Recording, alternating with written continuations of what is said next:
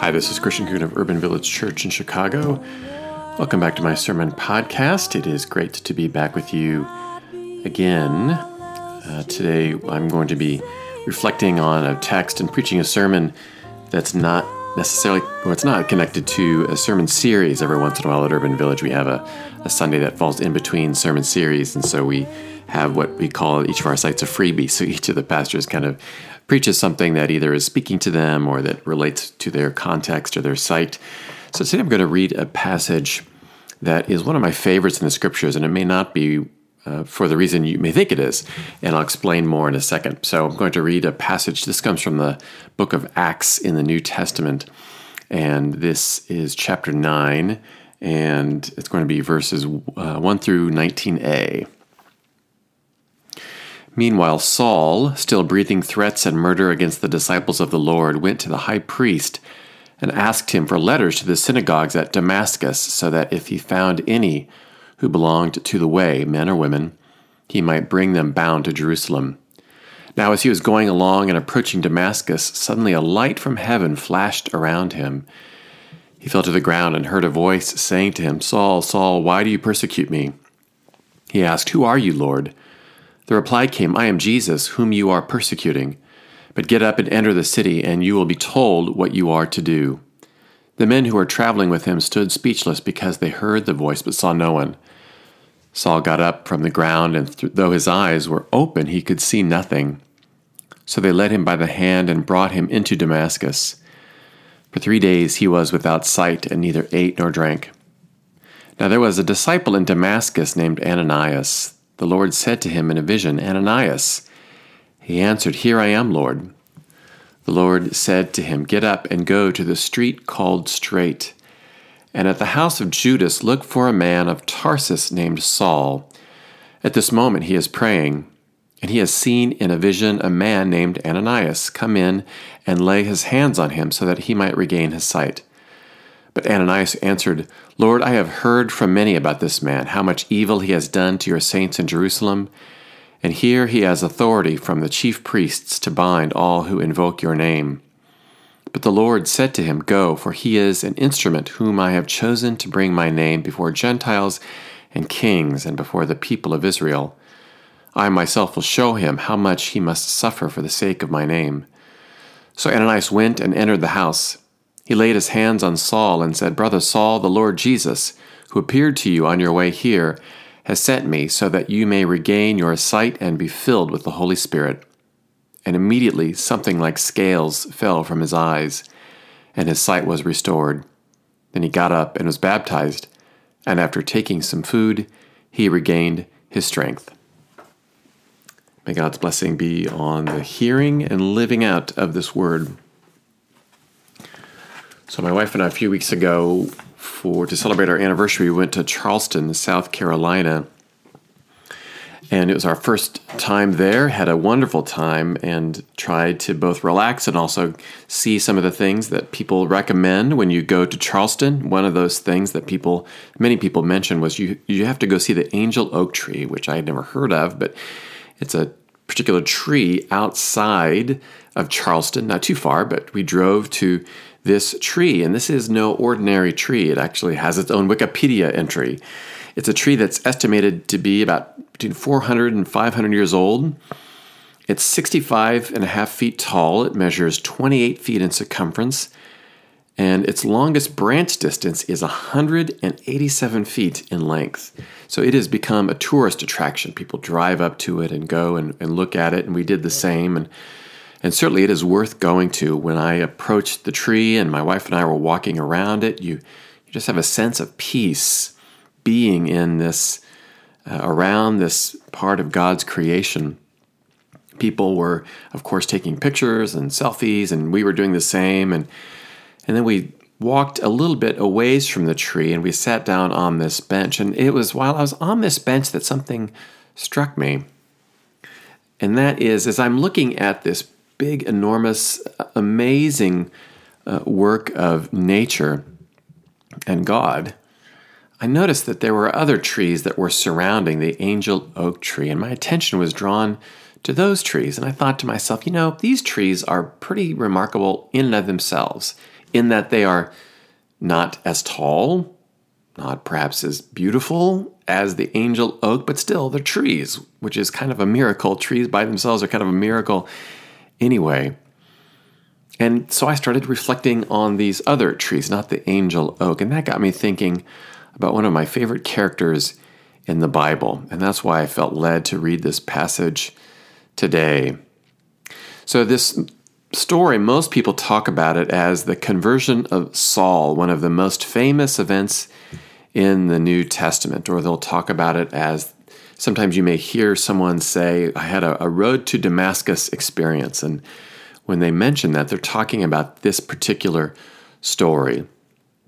Saul was, as we picked up a little bit in this passage, was at first a persecutor of Christians, but he had this amazing transformation, this amazing conversion. And it's mentioned 3 times in the book of Acts, here and then 2 other places. So we get a sense that this was a pretty big deal.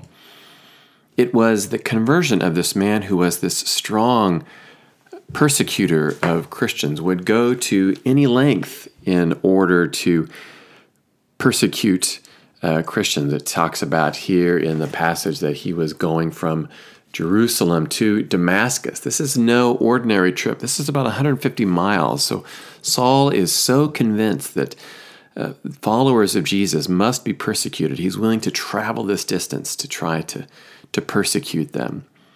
But he has this unbelievable conversion. And after this, not long after this, of course, his name is changed to Paul, and he becomes, in my Bible dictionary, describes it as the most effective missionary of early Christianity and the church's first theologian.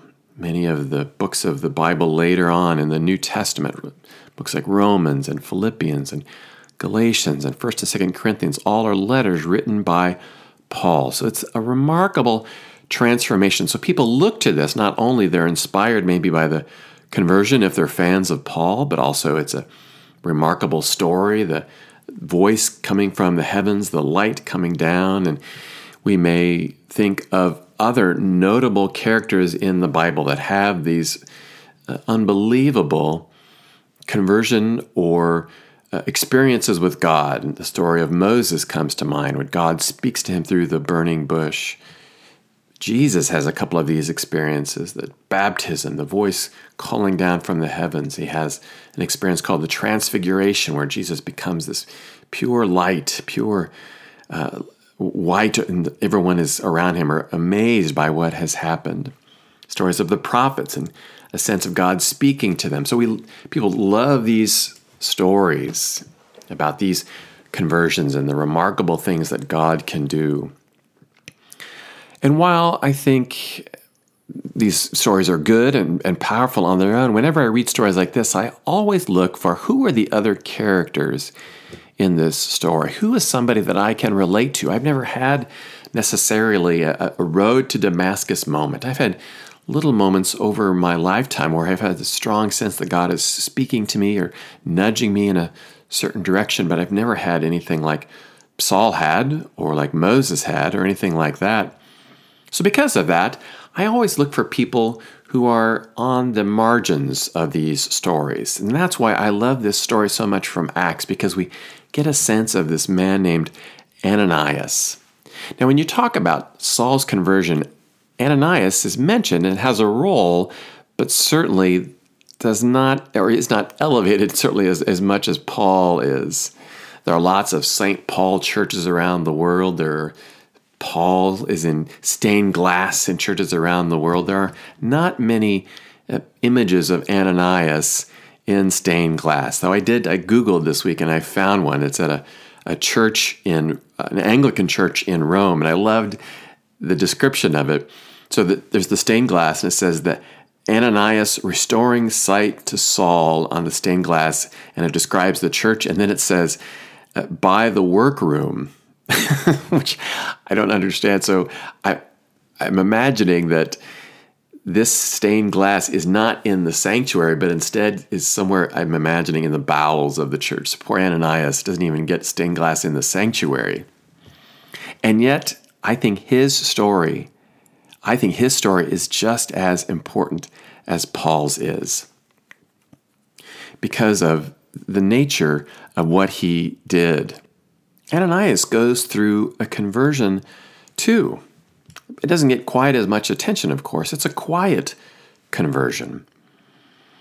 Here is this man, Saul, persecuting Christians. Ananias is there. He gets this sense that God is speaking to him, and he is called to go to this man this persecutor, and say, God is saying to him, I want you to lay hands on him because I've got big things planned. And we can appreciate and totally understand Ananias' response to this, saying, Lord, are you sure about this? I don't think you have quite thought this through. And so Ananias, perhaps as a way to remind this voice, this heavenly voice, let's walk through this again and say, who again is Saul, this persecutor? Maybe you have the names mixed up. Maybe you want me to go to somebody else and do this. But the voice, the sense of God's presence is insistent. And then the conversion happens, and it happens in a very small way. The passage just says 3 words. So Ananias went. So Ananias went. After a little give and take with the Lord about this, verse 17 says, so Ananias went and entered the house. Ananias, I don't know if it was a complete conversion, if Ananias was fully on board with this, but he went, trusting and having faith. And Ananias does not get the attention that Paul does, certainly, but his story is just as important. Ananias is kind of like those trees that maybe get overshadowed by the large tree. And I think that is descriptive of so many of us in our own walks of faith. I think whenever we think about going through or taking on some act of faith in our own lives, there are various things that stop us. Maybe it's believing a certain thing, having that kind of conversion, or maybe doing something. And there are lots of things that might stop us. Now, we can think of a couple things that might come to mind. We may say, well, I don't have the time for it, or I don't have the expertise, or I'm afraid what people will think or not think of me if I go through this kind of conversion, or if I take on this act that doesn't quite make a lot of sense. And maybe, too, we may think to ourselves, well, this thing that I'm going to believe or not believe, or this thing that I'm going to do or not do, it really won't make that big of a difference. If I don't do it, no harm will come to anybody else. No one will notice if I don't do this act of faith or of love. Or we may think to ourselves, I won't do it as well as somebody else. So we may think of these stories, these amazing conversion stories, like, well, I've never been through that before. Or we may see someone write or say something or perform this heroic act of faith or of courage. And we think to ourselves, well, it's not like this other person, so why even bother? And friends, that's when I think we must call upon the courage and the example of Ananias. I was having a conversation with a friend the other day, and I think we've all probably experienced things like this. And she was talking about how her father whom she loves, but also will occasionally send her emails that are kind of racist. And she said, talking about how her father sent her this email, this cartoon that spoke poorly of Muslims. And she had this sense, I think, that many of us do sometimes. I think, well, I'm just going to let it go. It's, I don't want to get into a fight. It's not going to make any difference. It'll just make things worse. Or we may think to ourselves, there's so many heroes doing these amazing things. My speaking up is not going to do anything. But it's when we are in these situations, that is when we must take those steps that Ananias did. If we think either we don't have the expertise or that it won't make a difference, or we're afraid of what people think, maybe we can reflect on and just remember those words that describe Ananias' own response. So Ananias went. We don't know if he went fully convicted. We don't know what kind of conversion that he went to. It was not the huge deal that Saul's conversion was about. So Ananias went, and he took those steps.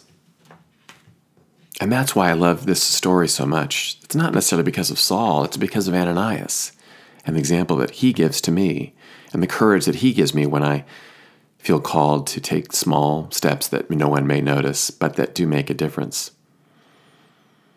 So this weekend is Memorial Day, a time certainly when many will be remembering those who have died serving our country.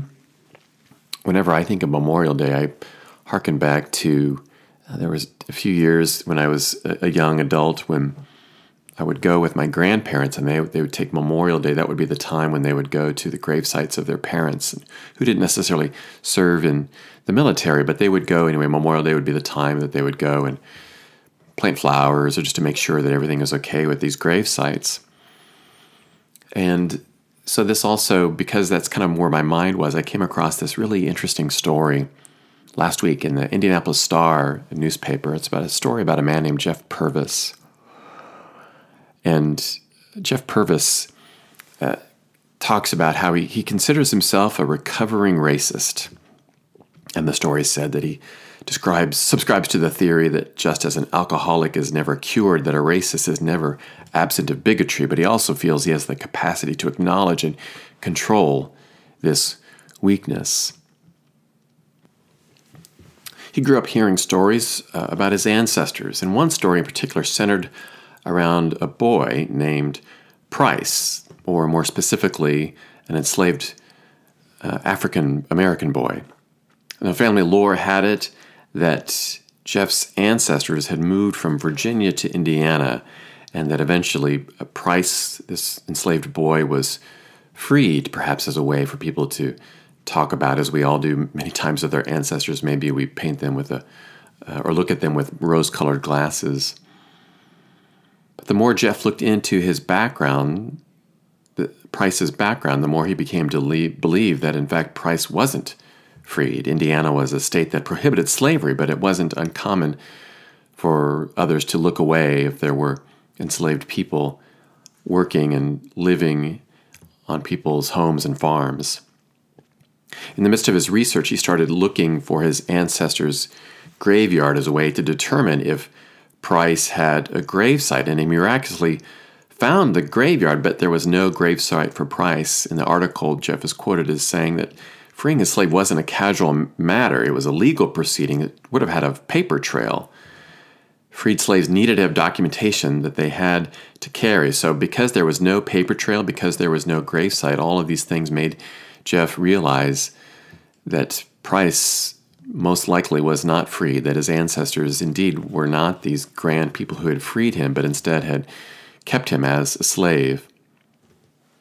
And as he thought about this more and more, he became convinced that Price needed an apology and a proper burial. And so as he kind of reflected on if he should do this or how he should go about doing this, this is when Charlottesville happened a couple years ago. And in the article, Jeff said that Charlottesville was the catalyst that drove him to what he is doing now. He talked about how astonished he was that there were people who had such a strong hate agenda.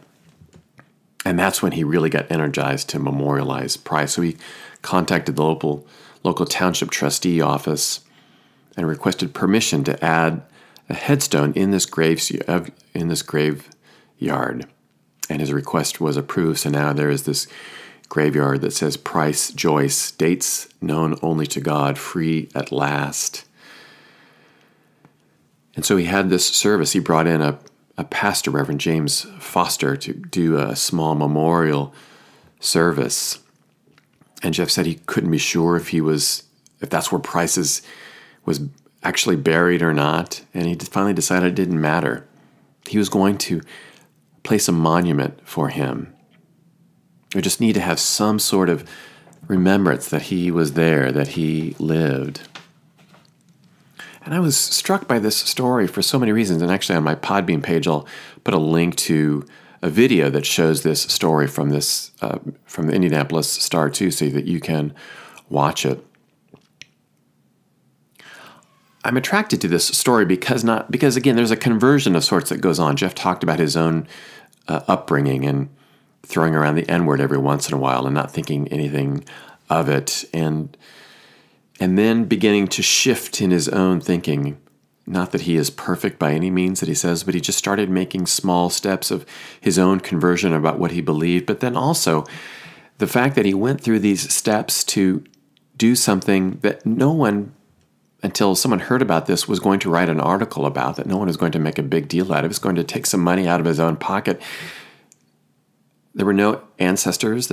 Price's family wasn't around, but Jeff felt like this is something that I need to do, even if no one will take notice. He felt led to take these steps. In the article, Reverend Foster, who was the one who officiated over this service, said that if everybody takes a little step in the right direction, that's going to make things better. Jeff is beginning to connect with that. No matter how small he thinks his steps were, they are making a big difference in the lives of those he doesn't even know. So much of our faith life is made up of these small steps of having our hearts converted into hearts of love and justice.